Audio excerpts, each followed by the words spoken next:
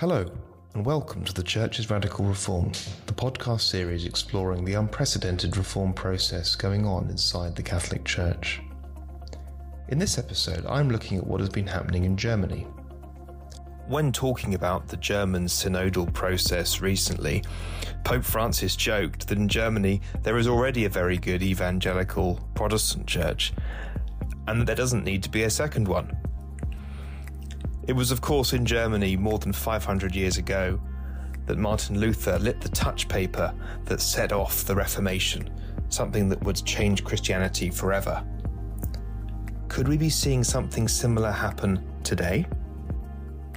To find out more, I spoke to Lukas Nusser, a 21-year-old student who is one of the youngest members of the German synodal path.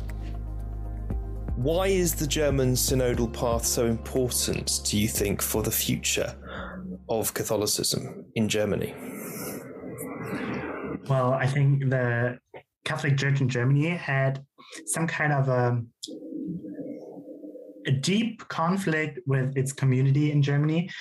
The bishop themselves started a study looking at the system of the Catholic Church in Germany, and they found risk factors for abuse, such as intransparency, concentration of power, absolutism, but also homophobia, or a kind of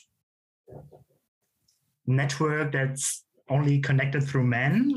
And I think they found out themselves, the bishops found out themselves that they couldn't go on any further with that kind of system, with actually supports the possibility of abuse in our church. And I think as a young Catholic, especially, I want to have a church where people can feel safe, where people can feel welcomed and do not have to fear any misuse of power. There are some people in the church, though, who are very critical of the focus on power. What do you say to them? Well, I think our church is built all on power. It's all about having power concentrated in only a few people. Most of them are priests or bishops. So you can't deny that there's any power in our church. And as long as there is power, you should talk about power and how it's divided, and maybe if checks and balances are put in place. So when I think about the discussions in our panel, we're thinking about how power is set into our church and can be used as the Bible recommends us to do. So we're thinking about how our church can use power in the future differently than how it's used now. You mentioned the use of power as set out in the Bible. What do you mean by that? I do not remember any time where Jesus told us to concentrate power in only a few people, or just do not question people who have power. And I think we can also do these things that he did back then, today. And why shouldn't we? When speaking to Lukas, I was struck by how he sees reforms as both urgent and necessary. The criticisms of the German Synod don't really match up to what young Catholics like him are saying. And while the bishops in Germany have been accused of being too progressive, Lukas suggests they need to be bolder. How have you found the synodal path? Has the experience changed your perception of the church? Well, you have to keep in mind when thinking about the synodal path in Germany that the bishops were the ones who asked the lay people to participate. It was their initiative to ask us to come together and talk about the problems we're facing with the Catholic Church in Germany. And since then, it's kind of an up and down. In the beginning, I was surprised that they were kind of asking for help in these topics. And then I noticed that most of the work in the assembly is done from lay people, and most bishops are silent. I mean, there's a live stream. It's even translated in English. So if you want to follow the assembly online, you can. And you will notice that they're mostly lay people talking most of the time, and bishops who are silent, trying to listen. But I think that's not how an assembly should work. And I think that's not how you're going to find solutions as an entire assembly. I mean, it's hard to find common ground if you don't know what the other person's thinking. And I have a mixed feeling about the assembly. Sometimes I feel like we're afraid of discussing things, and sometimes we're afraid of maybe failing or not be able to find a solution. But I think that's also part of the process. But do you think it's offered a space for discernment and for listening and for being able to discern the will of the Holy Spirit? Well, I think there are places to listen, and there's a lot of possibilities to listen. I think there's a lot of room for the Holy Spirit. I think a lot of things we're doing from our hearts, and we're doing because we deeply believe in God.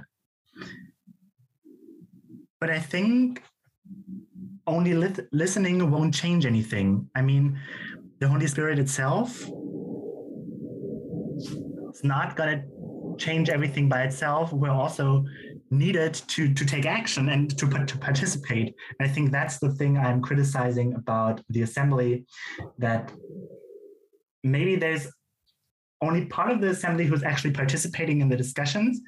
So do you think there's a bit of a disconnect between the bishops who are listening, and obviously they are the ones who can make the decisions at the end? So there's a disconnect between them and perhaps the lay people who are speaking a lot.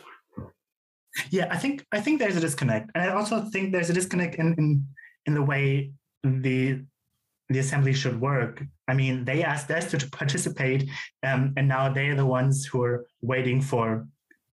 They're kind of waiting for answers to come, or answers we're bringing them. But I mean, I think that's not how a church is supposed to work. I mean, if they're the ones who need to vote on it, and they're the ones who are the ones who have to ratify the things and get them into order, because the synodal path doesn't have any justification rights itself. They also need to do their things, their to-dos, to get somewhere. All of this is important, but I wonder if the German synodal path has a tendency to become too inward-looking and overly focused on internal matters. Is that wise at a time when the Church is struggling to get its message out to the world? Some people might say, well, why are you having a synodal path? Why don't you get out there and preach the gospel? I mean, how are we supposed to preach the gospel if we're not living according to the gospel?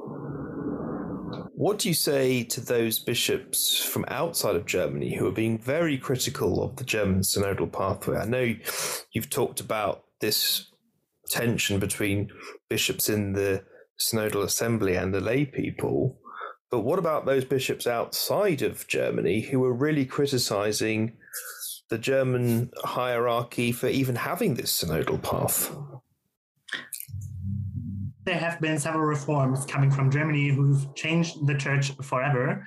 And I do not think that that's anything like the synodal path is today. Like another Reformation, basically. No, we're not trying to reform, to have a second Reformation or anything like that. We're only trying to work on certain topics that are risk factors for abuse. I know I'm repeating myself, but that's the only thing we're trying to do. And I don't know how you can criticize someone for working on risk factors for abuse, and how you want to kind of. I'm feeling like they want to forbid us to talk about these things, but I don't think you can forbid the debate about it. And I think we should be able to talk about these things in Germany. And most of the time I do not understand what the people or what the bishops from outside are pointing out. They perhaps haven't understood what the process is all about. Yeah, I think they only read certain headlines from newspapers and some things. And yes, we decided on critical things about queer people. We're deciding on lay people being able to vote on their bishops. We're talking about women being allowed to preach in the Holy Mass. But that are only certain things we're changing. And if you look at the bigger picture, I think you can understand why we're doing this. And you mentioned about LGBT Catholics. How important is that issue to you and other young Catholics, that the church is a place where everyone feels welcome regardless of their sexual orientation, gender? I think there are two different types of questions. First of all, I think it's crucial to the church to welcome everyone and to not discriminate anybody based on their sexual orientation or their gender or anything like that. I mean, that's Jesus' message. At least I think that. And on the other hand, looking at young people and how important these topics are to them, I think many young people don't even understand the argument we're having about that. And if we want to connect to the people, and if we want to get the people to believe in God and get part of our community, we have to speak their language and we have to be with them and try to understand them. When looking at the synodal path, there are a lot of people asking for understanding in the ways our church is working and understanding for the time it needs for bishops to change their mind. And on the other hand, I'm mostly thinking, well, I have a lot of understanding for this church and I have a lot of understanding for the process. But if you would have as much understanding as I have for you, for the way of my life and my reality, we would be a lot further than we're now. Would you say the same thing for the role of women in the church, allowing women to preach? Yeah, I mean, that would be the same argument I'm just making. We're talking about the church in Germany, and I do not have any good reasons to say why women shouldn't be allowed to preach or something like that. And can you tell me a bit about how you got into the synodal pathway, how you got involved in it? Well, I was engaged in our church's youth group back then in 2019. And then they decided that there are places for 15 people under the age of 30. So I decided to apply when I was a leader in our church youth group on like the state level. And I got lucky to be one of the 15 young people in the synodal path. What would you say to young people who look at the church and think, I'm not sure that's for me?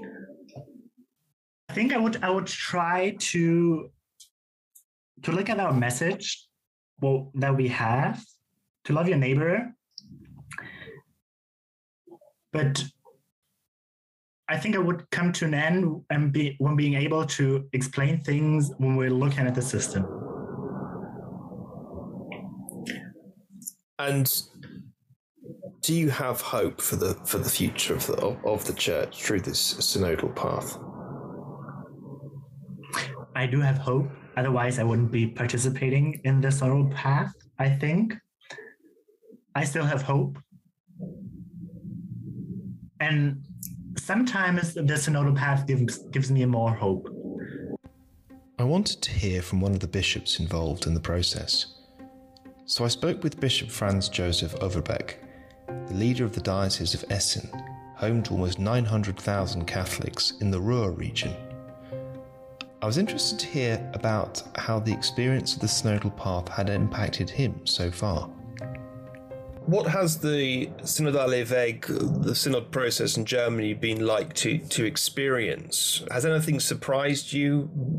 Well, I was surprised by the many people who has interest in how is the church going on in front of this real fundamental crisis we are living. It's not only a crisis of faith, it's also a crisis of structures, and it is a crisis of living within a very big church, so-called world church, with questions which are very different regarding to the questions we are going on with. And the second is the interest of the other world parts who are asking us, what are you going to do? On the one hand, there are those who won't accept our questions. On the other hand, there are those who are quite happy that almost the forces of the church in Germany is so big that they are able to formulate them. I think what Pope Francis is hoping is that the synod process will actually change people's views and hearts and minds. Have you seen that happening in the German process?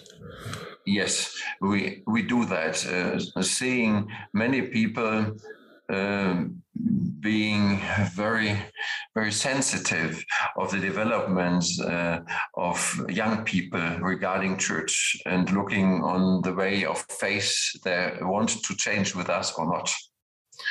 The second is the elderlies. They are asking what's going on with the church in our future, looking and seeing that the ways we have had experience in the last 10, 20, 30 years won't be the paths of the next years.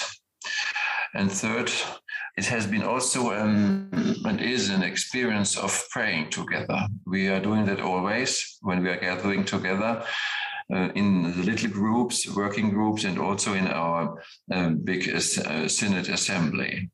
Also, this experience is a kind of signal of the presence of God within us, staying together as bishops, as laiccs, as people of the orders, and so on. We are about 230 staying together as a kind of representation of the whole church who is living in Germany. There are some people who are saying that the German church is trying to go it alone and make decisions that really only the universal church can make decisions about. What's your response to that? Well, my response is firstly, that's not true. We are not going a part of the universal church, but we try to find a way within our special culture. The culture of the Catholic Church in Germany is very influenced by the churches of the Reformation, but it's influenced by the culture of the non-believers, because within the unification of our country, actually about 60% or more than 55 of the Germans are Christian. Then we have more than 40% of non-believers, non-baptized, and non-living any kind of religion. This is a new situation also for us.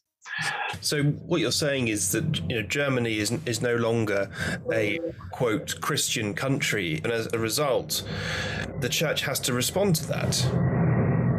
Yes, it's really true. But this mentality is not only the mentality of those who aren't believers in faith, in Christian faith, but it's always a part of ourselves.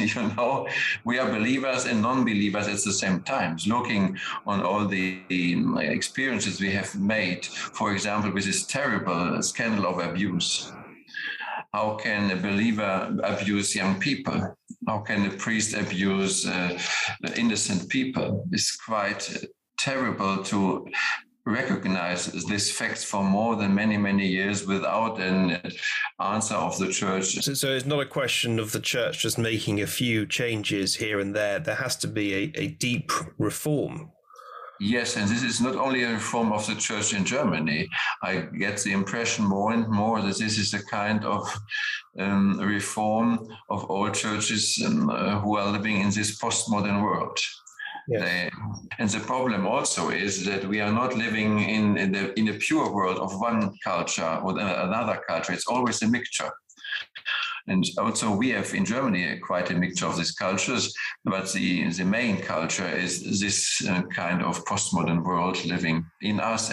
Do you think that the synod process will eventually open up more freedom for, say, churches in Germany to respond to questions that they need to respond to, and let's say churches in other cultures to respond to the questions they're facing? So more diversity in the church. One of the big questions of the Catholic Church, also as mystery of faith, is how to live unity. Mm-hmm. What kind of unity is the preferred kind we have to live? Is it a uniform kind? I'm very sure that isn't possible. Looking on the diversity of cultures in which Catholic people are living, from Germany to the USA, from Africa to Asia, and also to Australia and to Latin America and Latina. And this means for us to have a big task in front of us, not only to manage that, but to get in this kind of new culture and looking for those parts of our faith which we have to share with everybody and in each country. And then those parts who can be different answers on the questions this special country is formulating for us. What do you think of these criticisms that are being made against the German synodal path by bishops outside of Germany? This is kind of unprecedented. Well, I got the impression first, thank you very much, because of your interest. It's all the times quite a well sign of good work that anybody is going to interest himself or herself in that themes we are trying to answer and also to formulate. Firstly, the second question is the style of making questions and the style of formulating kinds of critical points. And I think looking to all these questions from around the world coming to us, we have to learn a lot, also in Germany, but also the other countries. There has been some tension between Rome and the German Synod, and in 2021, the Vatican's Doctrine Office issued a ban on churches offering blessings to same-sex couples. It was widely seen as targeting the German Church and the proposal in the synodal path to offer those blessings. What was the reaction in Germany to the Vatican's ban on same-sex blessings? Well, many people were very disappointed and looks on that very critically, because they are seeing that some of those partnerships aren't very well, others are very honest. The biggest question is how to combine that with our tradition of looking on sexuality and living together as man and woman. And maybe this is one of the biggest themes we have to trade with in the next years. What about Pope Francis's view on the German Synod? Some people want him to take some kind of action against it. What is your understanding of how the Pope is seeing the Synod? Well, he has written a very expressive letter to us nearly 3 years ago, in which he has pointed on the unity of church, but also on our responsibility as local church to look on those paths and ways with which we can renew the faith in our country. And on the other hand, for him, it's always very important to stay together in a spiritual unity. And this is also one of the themes on which he has written us 3 years ago. What is going on with the Germans in the whole of our Catholic Church? This is also, I think, a very important question for him as successor of St. Peter. Because what is being discussed in Germany is having a big impact globally. It can't just be a question only for Germany. Yes, this is not only a problem, it's also a chance. Every kind of evolution has to begin on one point. And I think these kind of questions are not only technical ones, so power, sexuality, the state of women in church, and also the priesthood. But we are seeing that our questions are not only the questions of the church in Germany, but also in other countries. For example, what's going on with priesthood in countries without vocations. It's not only Germany who are the country with less vocation than many, many years. And also looking to the development of the role of the woman, looking on to Africa and America Latina, what's going on there. It's a quite different evolution regarding to the past. And so it would be better that we would be able to gather us with our question than to separate us.